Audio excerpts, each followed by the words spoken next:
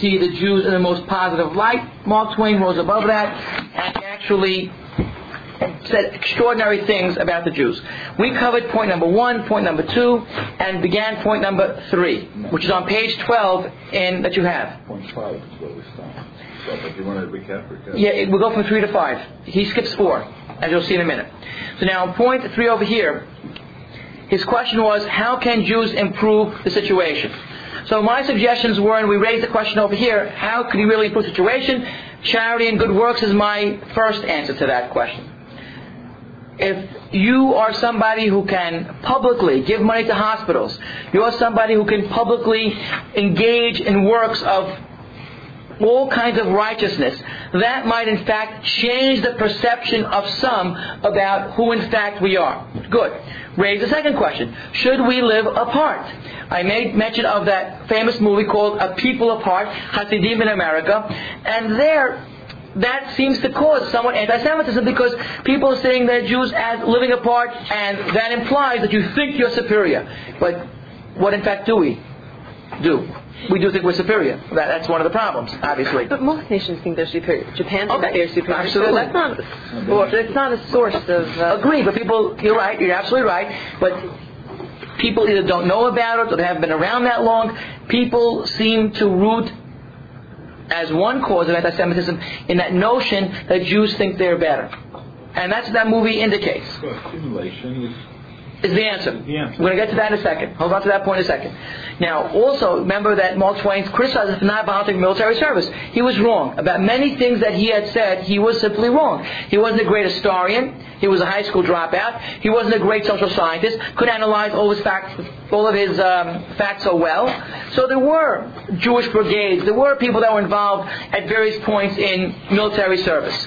What does Mark Twain want of us? Organize as Jews. So that's, of course, he was extraordinarily knowledgeable about that issue. He said, look at the power of the Irish. They're so powerful because they're able to organize. And of course we would say, look at the power of the Hasidim. They too are so able to organize. Then his point in page 13, Jews are scattered, all that, and he gave us all those kinds of statistics. If we were more organized and all focused and all involved in political situations, we can change our fate. Okay, that's not exactly true, it's somewhat true. Yeah, good to see you. Good. Now we have Herzl's plan. I think this is one of the greatest paragraphs of this entire essay. Page 13. Speaking of concentration, Dr. Herzl, who's referring to the great plan of Herzl, had a clear insight into the value of that. Have you heard of his plan? He wishes to gather the Jews of the world together in Palestine with a government of their own under the suzerainty of the Sultan, I suppose. Good. What's he talking about? Zionist Congress, 1898. He knew about it. What happens next? At the convention of Bern last year in Switzerland, there were delegates from everywhere, and the proposal was seen with decided favor. This happened 50 years later, 1947. Correct? Amazing. I'm not objecting. With that concentration of the cunningest brains in the world were going to be made in a free country, I think it would be politics to stop it. What's he really saying? Saying extraordinary things. Now, do you object to the word cunningness? Cunningest? Does that bother you, that word? Definitely. A little bit. Because... Well, certainly in our context, it is. However, if you look up this word in the OED, in the Oxford English Dictionary, you'd find that cunning can be also used in a positive context as well. Why cunning? Sorry? Not usually. It depends on what cultural context you're coming from. Yeah, but remember English, that. English spoken today. You're talking about? Yeah. I'm going to put 100 years. But remember that Mark Twain was a master of words and how to use words as a double-edged sword. Agreed. So Oh, absolutely. you have to be very careful how you read every. Okay, I buy it. I don't know if he intended this to be derogatory or not. I could certainly see that we would object to that term. I don't think I'd want to be thought of as cunning. Although, again, that's to be said in a cultural context. In our contemporary cultural context, this word is negative and pejorative. I don't know if it were this going back 100 years ago. What would happen? It would not be well to let the race find out its strength. If the horses knew theirs, we should not ride any more. It's a very cute way of ending that paragraph. Good. But that's sort of positive. Yeah, he appreciates what we could do. Now, the interesting question I want to raise over here, is that true? Do you think that what he's saying over here, it would not be well to let the race find its strength. It's proven out. It's proven out. How so? In the state of Israel. Right. We're on the front page of the New York Times every single day. Amazing. Right. And we're a nation this big. Right. That's the size of it that you drew on that blackboard. Right. It's astounding. Also, they took a desert and Made it- custom into it, and green. And, It's astounding. In 50 years, what they've done, which is underappreciated, fighting 5 major battles, 5 major wars, I should say, surrounded by a hostile population of 100 million Arabs. How'd they do it? And yet, from a certain point of view, they have a high standard of living in that whole entire region. Cunning. They did it through cunning. Through cunning. Yes, he was right. Smart too. It's utterly incredible how they did this. But they did it. The power of Israel is amazing. Yet, of course, there are problems and there are issues and there are social gaps between the rich and the poor. All that's true. They have miracles. They had miracles? Okay, I'll buy that. Certainly I buy that. Good. Let's look at the last point, or the 5th point. End of persecution. Very critical issue. You would want you would want something who is a perceptive observer of the social scene to answer this question. Will the persecution of the Jews ever come to an end? Right? That's the question. So his answer is no. I think it has already, on the score of religion, I think it has already come to an end. Because if we're talking about religious anti-Semitism, come to an end. Has it? In contemporary terms? Not completely. Is the church trying to make amends? Yeah. We'd probably say yes to that question. The church is trying to. When did Officially, yes.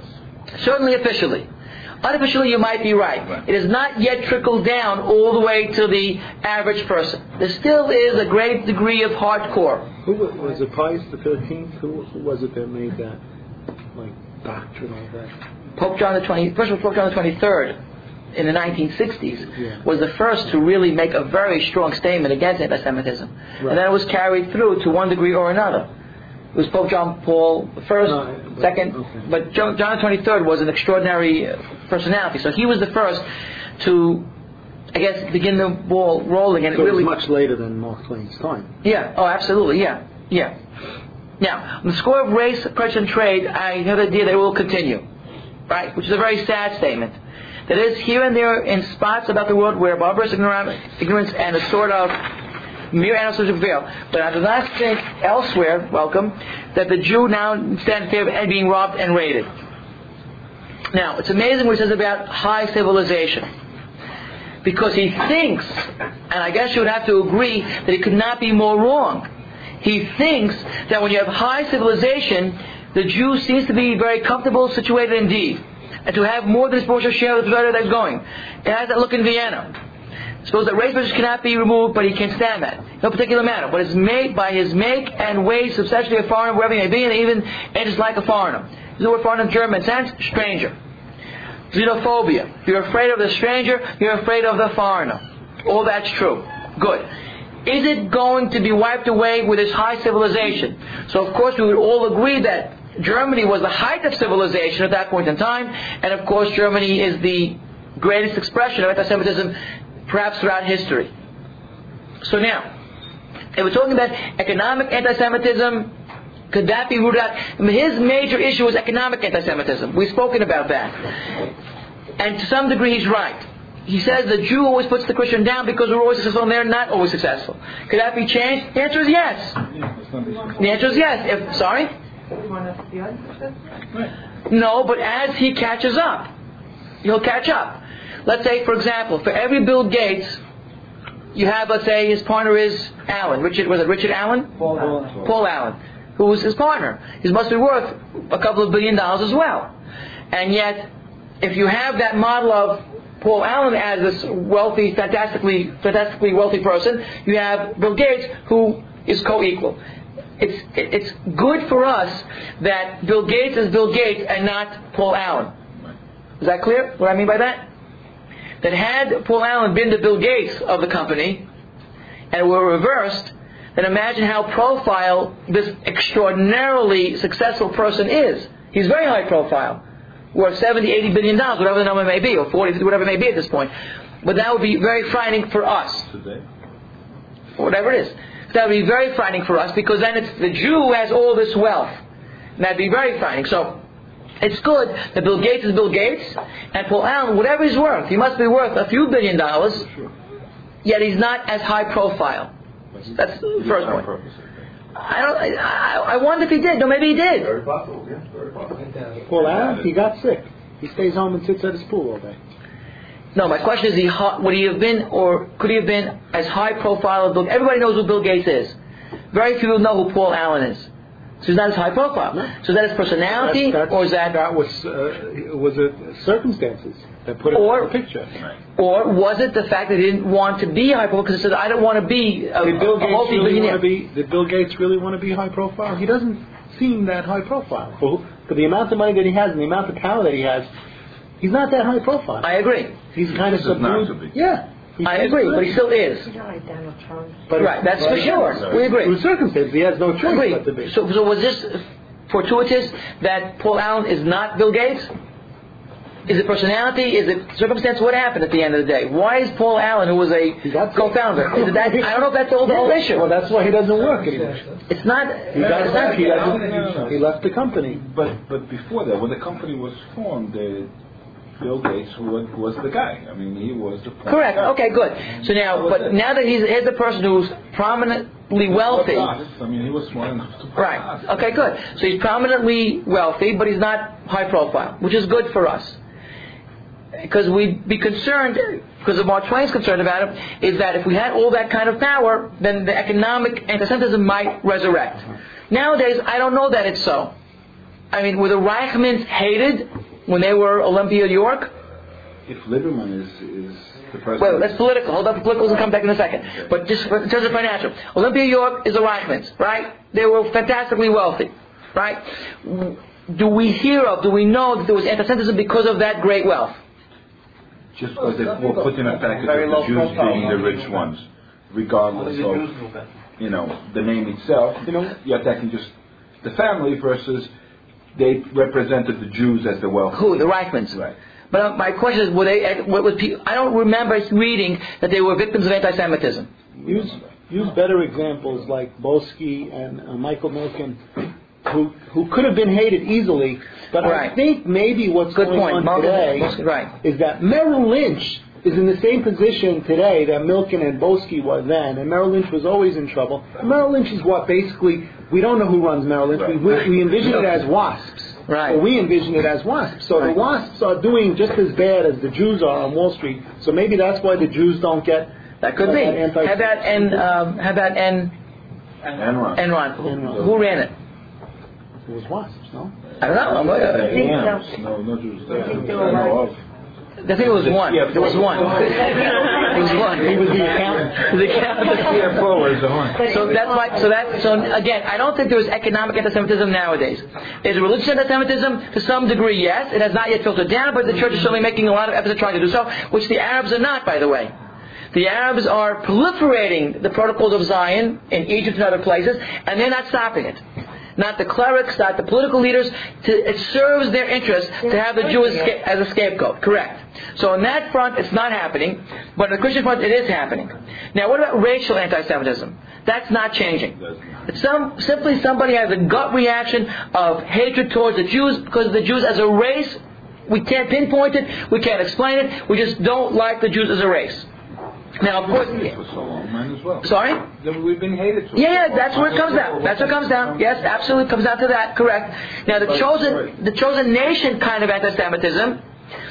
What do we do about that? There are those who want to assert that we are hated mainly because of this notion that we are chosen, which of course we understand. Nobody's going to feel good in the presence of somebody who thinks that he is superior to the other person, whether it's the Japanese or whether it's the Jews. So we can't change that because we cannot. We're chosen to suffer. Well, that has been proven out by Jewish history for sure.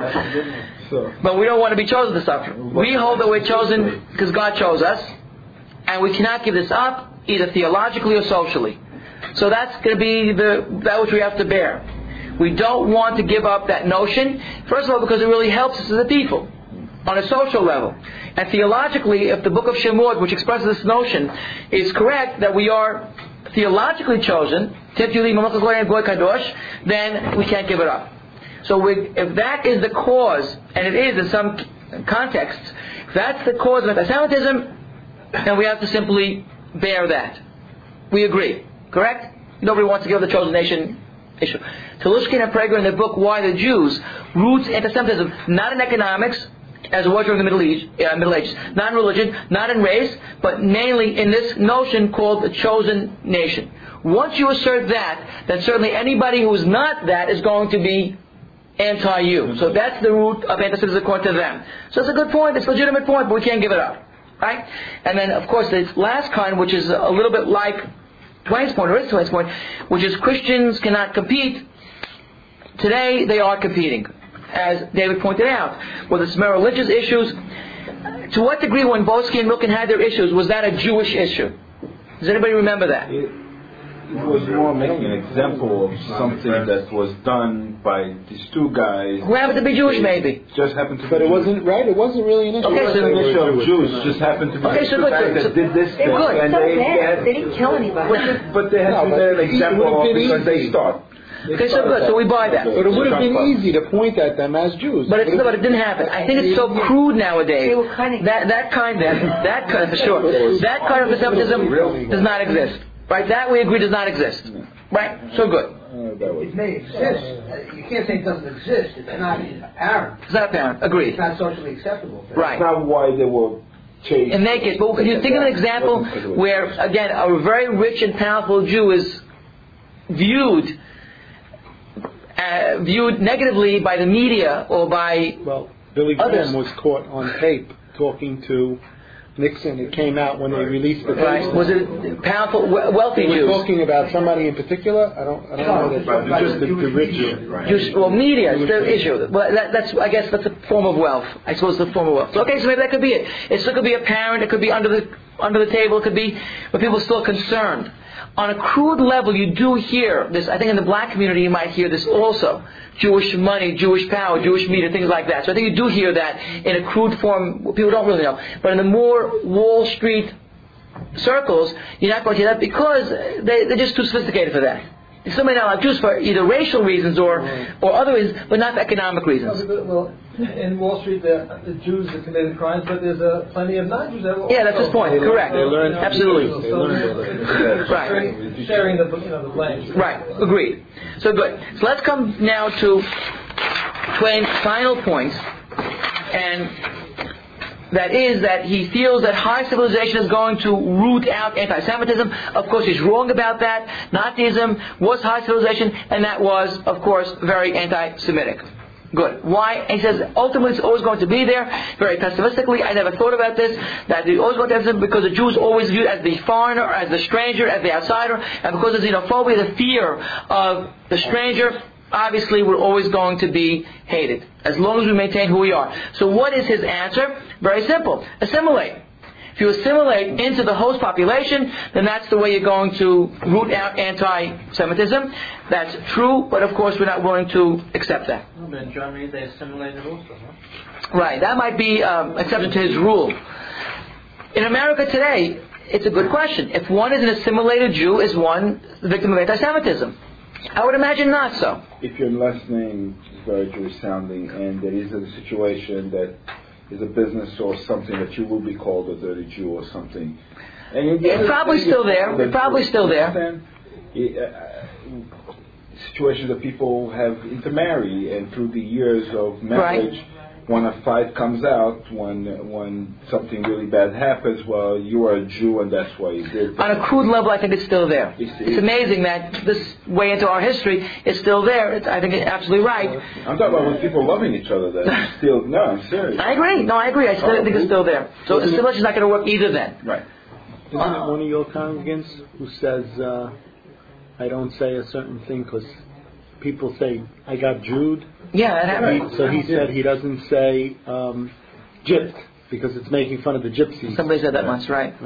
Yeah, same thing, same point. So people use that term in America. That's right. I didn't know that. Yeah, so that. Got you. Look at this. Look at this last issue over here, and we're going to try to finish in just a few more minutes. Mark Twain's issue over here, that the Jew is always going to be viewed as the outsider. we choose that role to play actually. We don't want to assimilate completely or at all because we want to maintain who we are. We really can't quite understand why is it that we have to assimilate to be accepted. If we're decent, good human beings, why do we have to assimilate to be accepted? It's a legitimate question. Because it's human nature not to accept people that are different from you. It's human nature. No, but American society is the melting pot. American society is one where we do accept. This block likes Jews, that block hates No, but even in general. In America... The whole idea of melting pot, you all melt together and you all assimilate. And now, recently, are they changing the trend to the tossed salad? I don't see melting pot in America. It doesn't work. We agree. That's true. The whole country. Sorry? Now everybody's ethnicity is celebrated. Right. So then why can we not celebrate our ethnicity and not be hated for it? Is my question. That's the problem in anti-Semitism. Yeah, Harvey? Because we're not. Sorry if I missed it.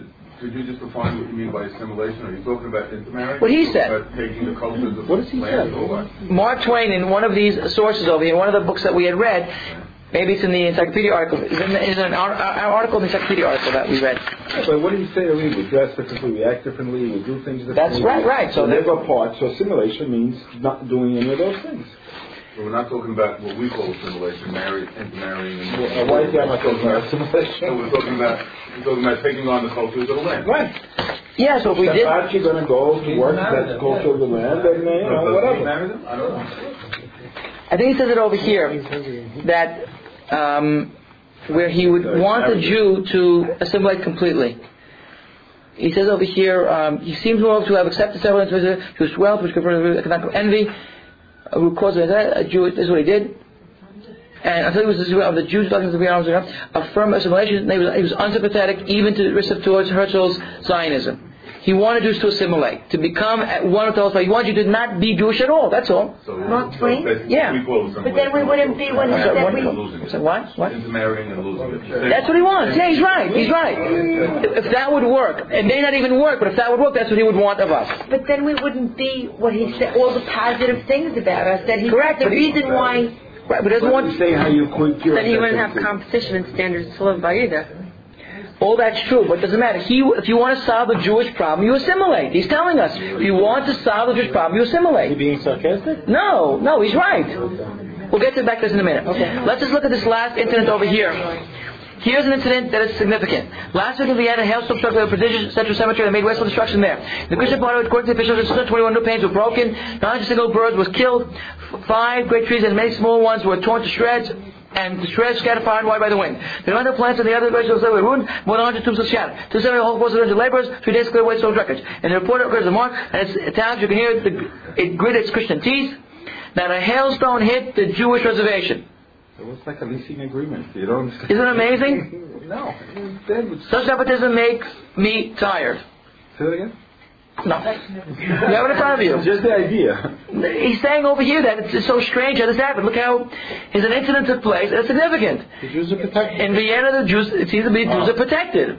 Yet not a hailstone hit the Jewish reservation. Is that possible? Do you believe that? I don't believe that. I can't believe it. That's the way it was reported. So some anti-Semite who wrote this report about what happened in the storm wrote this way, not a Jew, and that's what happens. So he read it, and it struck him. They have something similar to that recently, like how the weather is always good on Jewish holidays or something like that. I mean, it's the same. So we agree. It's still around. That's what he's saying. It's still around. Same thing. That's because there's a song about snow on. But even if it's snow season, let's go on. Last point. Point number 6. Golden rule. Right? We have the golden rule. What has become of the golden rule? What's the golden rule again?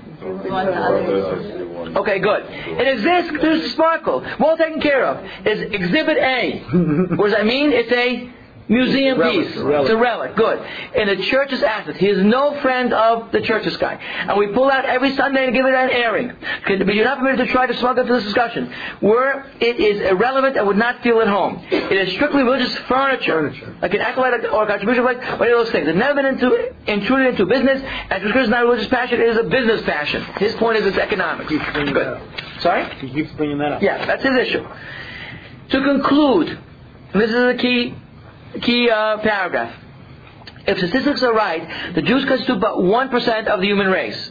Nowadays, how much is it? 1/4 of 1%, I think we would say. We figured it out. You have 6 billion, which 600 million would be 10%, right?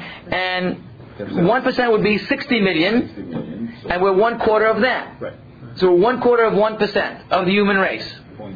Right? We've got less in the last 100 years. Right? It suggests a nebulous dim puff of stardust lost in the blaze of the Milky Way.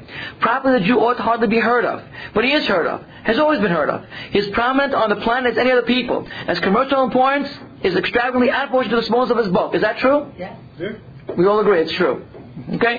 Necessity. His contributions to the world's list of great names in literature, science, art, music, finance, medicine, and abstruse learning are also way out of proportion to what he does. Is that true? Yeah. Well, true. I mean, they had to teach. They did. Good job. Marvelous fight in this world, and all the age, and has done it with their hands tied behind him. He can be vain of himself and be excused for it. The Egyptian, Babylonian, Persian rose, filled the palace, then faded up to dream stuff and passed away. The good Roman followed suit, made a vast noise, and they had gone. Others was sprung up and held their torch high for a time, but it burned out. And they sit in the twilight now or have vanished. All true? Mm-hmm. We buy it? Yeah. The Jews saw them all, beat them all, and is now what he has always was, exhibiting no decadence, no infirmities of age, no weakening of his parts, no slowing of his energies, no dulling of his own aggressive of mind. All things are mortal but the Jew. All other forces pass, but he remains. What is the secret of his immortality? It's an extraordinary paragraph. Education. Education? Okay, that could be it. Good question. Good point. Now you wanted something more spiritual than that? Yeah, I did, but we'll get to that later on. I think now, Mishnah addresses it in the next book. I think so too. Yes, absolutely correct. We're going to compare the two as we go along. Let me just give you, in 5 minutes, what the Encyclopedia about Mark Twain says. Although, from a close reading of this text, I think we'd agree that he did love the Jews. As you will know, his daughter Clara married a Jew, a pianist. Oh, I know that. So, his daughter Clara, in 1909, married a Jew. Was it a Methodist? Was it a Methodist Jew or a real Jew? No. Sorry, Gina? No. Mark Twain's daughter Clara married a Jew. And we'll see, over here, this book tells us exactly what happened. Right, did she? No. The genuineness of his feelings. Now, I'm saying some of this polemically because we had a member, who never came to the class, who had negative things to say about Mark Twain and the Jews, correct? Yes. So I think that's absurd. It's again, a little knowledge is a dangerous thing. And whoever it was, tell him that's absurd. The genuineness of his feeling about the Jews is attested to by his attitude towards the great pianist Asif Gabrielowitsch, who met Twain's daughter Clara at the turn of the century, 1900, and married her in 1909. When Clara became friendly with the Jewish pianist, she writes, quote, "She thought of my father. She thought of her father. Since child, I have heard him rail at the crass stupidity and barbarity of race prejudice. Often, of course, he ridiculed the persecution of the Jews, a member of whose race the entire world worships. Father used to find particularly laughable that so-called Christians, filled with contempt for the Jew, were themselves often the most insignificant or reprehensible members of the human race." Right? So he wasn't too happy with them. Clara comments contain earlier remarks that her father's comments, bless you, on Jews were often repeated so much that he was suspected of being a Jew himself. Indeed, in the beginning of 1910, attempts were made in Germany to prove that he was Jewish and his name was really Salomon Clemens. The Nazis publicized these efforts. So that's how you do it, guilt by name. His feeling with the Jews as a persecuted people was one aspect of his total outlook. Whenever he saw it, he condemned injustice, whether economic or racial, within the limits of his knowledge and understanding. Once he was mature, he threw off racist attitudes towards Negroes, Jews, Chinese, and Indians. He supported trade unionism in the 80s, was an anti-imperialist of the Spanish-American War, and the imperialist adventure of European powers. Mark Twain was no social scientist, and there were inconsistencies in his social attitudes, but the will for genuine equality was present in his as in few major American writers, which of course is very interesting. Now the last point that we'll make about this person is that this is from the Encyclopedia of Mark Twain. It's a huge book by Carl Dulmich, whoever he was. If any Gentile may deservedly be called philo-Semitic, in contradiction to anti-Semitic, it is Samuel Clemens who, in both his public and private utterances and in the writings of Mark Twain, sedulously combated anti-Jewish prejudice. His first encounter with Jews during his Hannibal, Missouri childhood, an Alsatian Jewish family named Lessem kept a clothing store in the village after 1848. His schoolmates included the Levin brothers, first ever saw, whom the town's Jewish Christian boys derided, chased, and stoned. The young Sam was more immune to Hannibal's prejudice about Jews than he was about blacks, and it took him a while to overcome the prejudice about blacks. About Jews. It took him a while to overcome about blacks. He never was anti-Semitic, but about blacks, it took him a while to overcome that. Right? When or why shed the negative attitude toward Jews imbibed in his upbringing is conjectural, although Kahn has pushed... okay, good. It appears the cumulative experience of rabid, often violently expressed anti-Semitism during his European sojourns between 1870 and 1900 moved Clemens towards a more in-line understanding of the plight of Jewry in the diaspora and of the irrational basis of hostility to the Jews. Then he went through this 1879. He marked down all this thing about how people hated the Jews. Oh, there's a cute line over here. The difference between the brain of the average Christian and that of the average Jew is about the difference between a tadpoles and the archbishops. I didn't say that. Can you repeat that small point? Yeah, that's what he said. He said, yeah. A scrapbook he kept around contained clippings of reports of European newspapers of anti-Semitic injustice and atrocities. He deplored pogroms in Russia and Poland and took an almost obsessive interest in the Dreyfus affair in France's unfold after 1894, finding a classic case of both anti-Semitism and the moral degeneracy he often alleged of the French. Good. But he remained... I must translate. He remained... Degeneracy of the French. He apparently remained uninformed about the Talmud, Jewish theology, liturgy, and religious practice, and even about Jewish life. He didn't know all that much about it. It was economic envy around the Christian doctrine was the root cause which we saw of prejudice. Good. And finally, Clemens' most painful and prolonged confrontation with anti-Semitism came during his sojourn in Vienna, 1898, when he was pilloried in the city's anti-Semitic press for socializing with prominent local Jews, and even caricatured and denounced him as a convert Jew himself. We had Jewish friends in the acquaintances also in Vienna. Majority of those were either Jewish physicians and journalists, such as philo-Semitic aristocrats as Princess Pauline Metternich, Countess Missa Weidenbruck, Count Richard Kudon-Havekuguri, and Baroness Bertha van Stutner. In Vienna, Clemens first observed at close range the manner in which anti-Semitism could be fermented and exploited for political purposes by demagogues, like the popular mayor Karl Lueger and the parliamentary leader of the German Nationals, George von Schroner, two of Adolf Hitler's idols. All of this tells us about him. Good. So at the end of the day, what he concludes with is that here's a man that was way ahead of his time in condemning anti-Semitism. He would truly love the Jews, and it simply was a matter of studying Jewish history and observing anti-Semitism that brought him to that point. Do we like him? Well, then why is some... You don't like him? No, and I'm not for it, but like if he's saying, made the point that they should assimilate, they should join us, like be total. If you want to end the prejudice, it's up to you.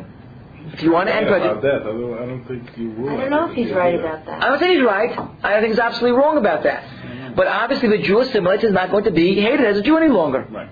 If you want to. So it's for our better. Yeah, for your benefit. So absolutely. It is even though it's a straight statement, it's still somewhat sarcastic. He's saying, right, exactly what Harvey said. Yeah. He said, you don't want to have this problem anymore? So don't be a Jew anymore. That's what he said. So he's Right. no. I like you. I'll be your friend. You won't be there. And then you're not what how great he said we were. Okay, all he's saying is that's the world out there. Okay. So what do you want to do? I don't think he's being sarcastic about it. No, but he's telling us to assimilate. He's saying, he's really condemning the attitudes of the world. That you cannot be who you want to be. That's the way it is. That's what he's saying. The only way now let's go on. To be who you're not We're going to go on to the source. The source. Everybody happy with that? Here's the source. Right? All 1,000 pages. That's a new one. The source. We're going to finish it tonight? No, but I just want to say that very often the non-Jews will have a lot of respect for Jewish people when they see them, serving their religion and practicing it the right way, and you see it a lot, and they admire it. Absolutely. A simple example: sometimes the trade shows we close because close for the Sabbath and all. And next day we come. And non-Jewish people come in and say, "Wow, that's wonderful," and they respect you. And absolutely. I think when the Jews act properly and do the okay, good. And through the nations, etc., and all that, I think then they really can have a lot of respect. I think you're right. I think that was point number 3. Screwed up to a certain point. We do. Yeah. Yeah, I agree. I think that was point number 3. Can the Jew ever change his lot in life? I think the answer is somewhat yes. As you're pointing out, that if we in fact were able to do more of that, much more of that, on a much grander scale, charity, good works, be dignified human beings, respect others, in all of those manifestations of who we are as Jews, if we in fact do that, I think we will be well appreciated, but not by everybody. That was God's plan. Agreed, but not by everybody. That was God's plan. But we do agree that there's still going to be some semblance of anti-Semitism across the board. It's not going to go away. Envious also. Envious, economic issues, racial issues, religious issues, all that's there. We can't change that. I don't think we should try.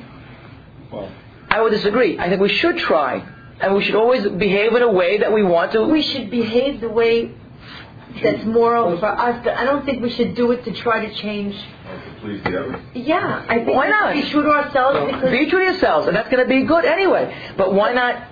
Because it has to be for the right reasons. Maybe It is. not necessarily to please them, but to reduce to gain their animosity acceptance. against us. Yeah, I want to. Just to reduce the animosity against us. I think the point is, I don't the think more of a good Jew you are, the more you're going to be able to influence people and get people to hate you less. Because agreed. So what's the package deal? That's probably the key. I think you're right. I think it's the package deal. And starts with the parents, starts with our rabbis, starts with our teachers, Yeah, it's education. It comes out of that. Right. Maybe it has a lot to do.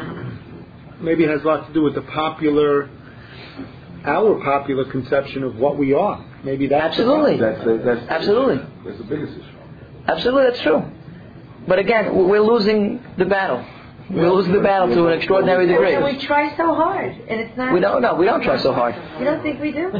We give charity. We try to lead good lives. We try. Not everybody does. Does any one race as a whole? No. So why do we have to? No, because we want to erase that prejudice. Sorry? We are held to higher standards. Look, I mean, what's happening in Israel today is, of course, fueling that fire.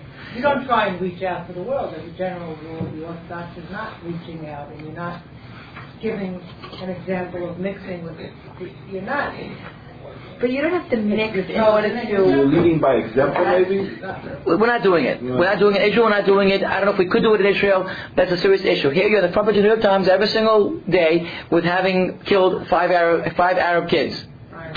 Yeah, that's going to cause anti-Semitism. That's a very painful awareness. Now, on the other hand, you're going to say to me that we have to do that. We're not trying to kill Arab kids, but it's happening because we're trying to protect ourselves. But on the other hand, what are they going to say? Well, we're doing what we're doing because you took our land away. And we're going to say, well, we didn't do that. You gave us this land. We bought the land. It's not you didn't take it away from you. And again, it goes on and on. The cycle goes on and on. We only wanted to be theirs once we made it good. So no, well, all right, no, that's not fair. It's not fair. We want to try to if you look at it from both sides of the coin, you could say a lot of things from both sides of the coin. Why the Arabs have a legitimate claim, quote unquote legitimate claim. I'm going to put that in quotes. What Israel is putting up with every single day was happening in the streets of America. That's correct. That's true. They bombed every single Arab country in the world. No, seriously. I mean, I don't disagree. Isn't that what we're about to do?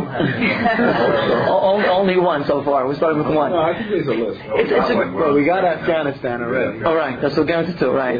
It's very difficult. It's a very difficult situation because Israel cannot self-destruct. And the Arabs wanted to self-destruct, so what's the hope for that? But on the other hand, you cannot look at this as hopelessly because we can't survive that way. Well, the Jewish problem is like the Arab world still talking about us as absolutely the Jewish problem. Like I absolutely, absolutely true. Syria. Absolutely true. We don't have to focus in Iraq and the Americas. We're just going to make sure the Americas are not in our countries. But all as Arabs, we've got to focus on the Jewish. It almost reminds me of the spinal solution. Absolutely. That's exactly where it comes from. Absolutely correct. Very scary. Absolutely correct. And the world is like up in arms on that conference that was on C-SPAN. Yeah, absolutely correct. I know. Absolutely correct. No, it's a serious issue. That's where it's not going to end. Right. Because Israel can't self-destruct, God forbid, and that's what they have to do, and that's going to involve the killing of Palestinian children, because there's no other choice of the matter, so what do? And it's going to create anti-Semitism. Because imagine if you shredded the Psalms on Sunday. If you were an Arab, and I thought about it from the Arab point of view, right? Arab point of view. Now you're a kid, and the kids are throwing stones at a tank, and one kid was killed. However, he was killed. And when Israel went to Gaza, a shell exploded. They say it was an Arab explosion. We say it was actually they say it was a shell that exploded. You fired into a crowd and you killed 12 or 15 or 18 people. So what are you going to think? What's the Arab kid whose father was killed in that situation, or the kid? What's he going to think? He's going to hate. So the cycle goes on. On the other hand, saying what? Die? No, we can't die. The cycle is sick because But they don't realize when they fire one at a time. Don't interrupt your husband, please. Rubber bullets. But the fact is, I have to make this point. No, he doesn't. That they shoot rubber bullets to not kill people. That just is totally not even. The biggest point. Nobody makes distinctions. A Jewish family. That's a distinction. We agree. We agree. You and I agree. It doesn't make. You will never hear from a Jewish family saying, "I am proud of my son." We agree. Dying to kill Arabs. Never. Where you hear that they're not even human. They're subhuman when you I've heard see Israeli that. soldiers. Like They're people that are going to protect. No, they say I family. want to kill some Arabs. I've heard it. Yeah, they want to kill some Arabs. But nobody's proud of it, and I don't think anybody's proud of it. I feel like Golden Ear says, I can forgive you for killing my son, but I can't forgive you for making killers out of my son. Right. So that's what we say. We don't If you say. have a child, you got to. You're right. I have a child, so I got to think. Am I ever in my life going to feel to the point that I'm going to be proud of my child killing himself for the Jewish cause? Guess what? I don't think. No, we don't do that. No, we agree. We agree. But the Arabs do. So that's where. It's a different world. We agree. So my question again is, how do we end anti-Semitism? It's going to be very difficult because as long as you have Israel and the Arabs, and you have 1.2 billion Arabs in the world. Muslims in the world, in the world, that's not going to solve the problem. Every Muslim who feels some kind of association with the Arabs, with the Muslims there, is going to make this into a bigger deal. But when the Muslims we're not going to win. Were being killed in Bosnia, I understand. The Jews Then I know. helped them because we understand. That's what happens all the time. That's correct. So Right. Leon Bader, tell me something. I was going to mention before, there's some laws that we have that sort of like, if I was a goy, I would feel, like for instance, if I touch the wine, right, it makes it pasul. So it's like you can have some sort of, yeah, that could be explained. That's explainable. That's rational. That the rabbi said. That's rational. And then you throw it out or something like so if you explain it to them, you understand. It's not personal. I didn't explain that you can't eat even if 12 every I mean, they made the law so you wouldn't socialize with them. Exactly. So if you understand that, that's better. That's better than saying don't socialize with them. Don't associate with them. It's better than saying they're. I think one could. They're non-kedushified, as you say. Leon's right. There are certain laws like that. But again, if you accept the premise that we want to remain apart, and the rabbis had legislated laws for us to remain apart, whether it's in terms of their bishul akuma, whether in terms of stam inam, that's rational. It makes sense. Once you accept my premise, and if you have the same premise against me, right, and I accept it, you can accept it, and then that's the same thing. If the Pope came along and said, that's like the Arabs, like Saudi Arabia says, if a Jew's not allowed to step foot in right, I respect that. That's fine. I respect that. What do you respect it? That's very condescending. I understand where it's coming from. Mormons, only Mormons could touch anything. They're even working on their I understand the concept of holy, that only a Kohen can go into Beit HaMikdash. Do I, as an Israelite, feel inferior to the Kohen because I can't go into Beit HaMikdash? The answer is no. There's a certain hierarchy of religion. I understand the broadest understanding of religion, which has the realm of the sanctified, the not sanctified. Look, we live that way. So it doesn't bother me. So if somebody said to me, put it this way, if somebody said to me, let's say, that you as a Syrian cannot pray in my Ashkenazic shul. Yeah? Or you say the same thing to them, so. No, but that's my point. Yeah, worse than that. If they said that, or if let's say anything along those lines, I understand. Let's say if you're married to a Hasidic family and they don't give you an aliyah, I say, okay, that's your thing. I understand it. I don't take it personally.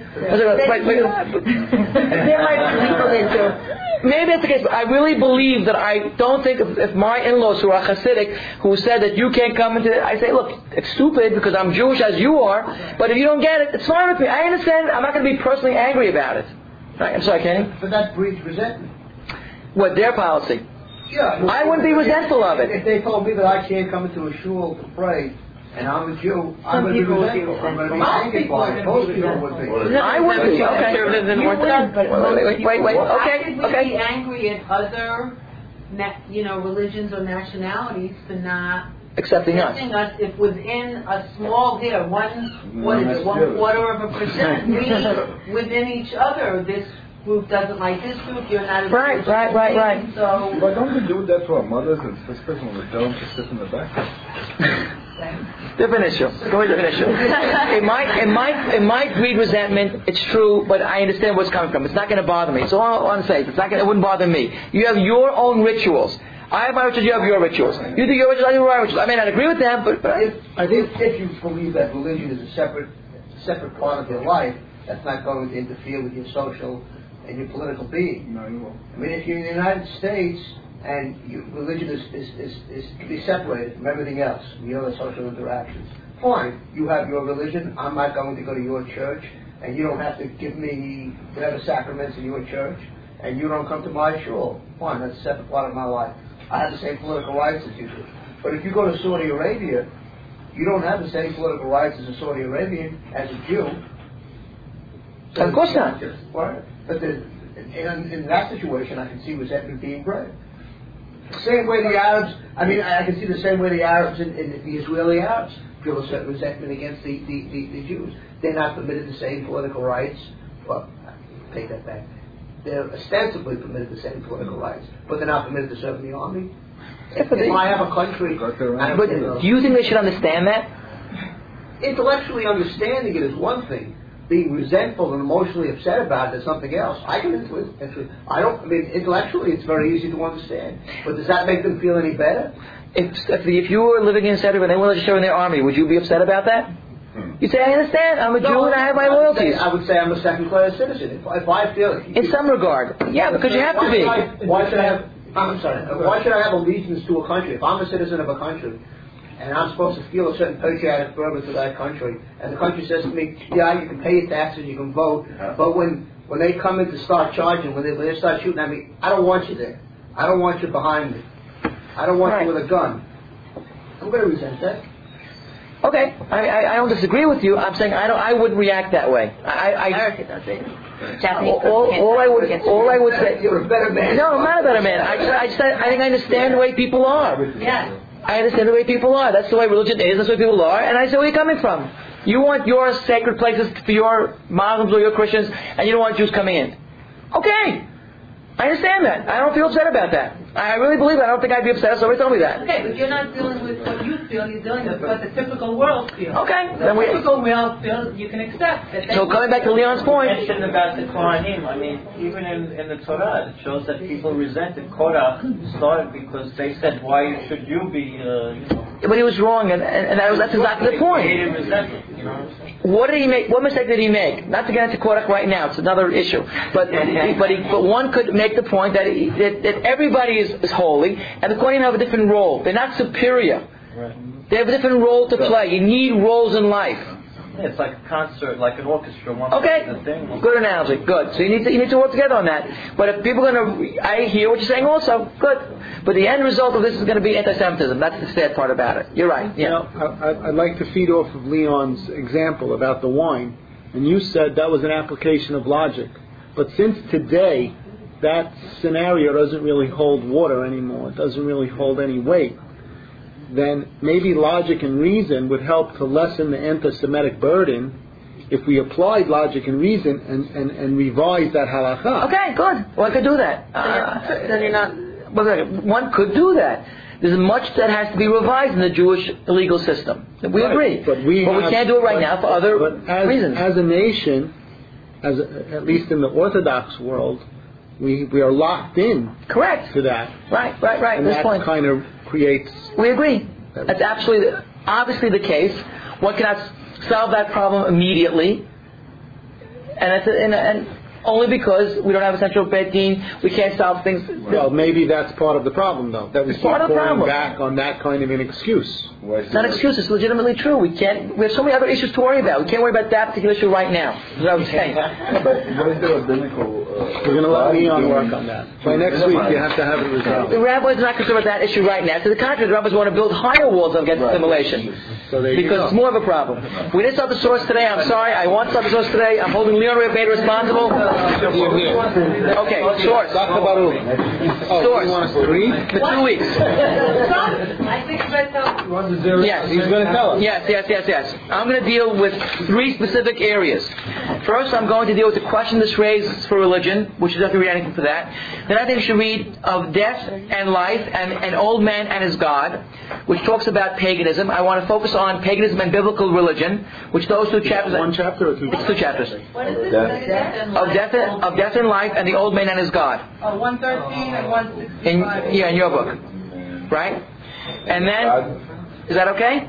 Old man and his God. Yeah, that's it. So if anybody could, it's about 50 pages. If anybody wants to Xerox it, those who don't have the book, we would talk about that because I want to focus on what biblical religion is all about, what paganism is all about. Okay, that's a good example of that. We're then going to skip all the way down to the Stanley Men of Safed, which is about Jew mysticism.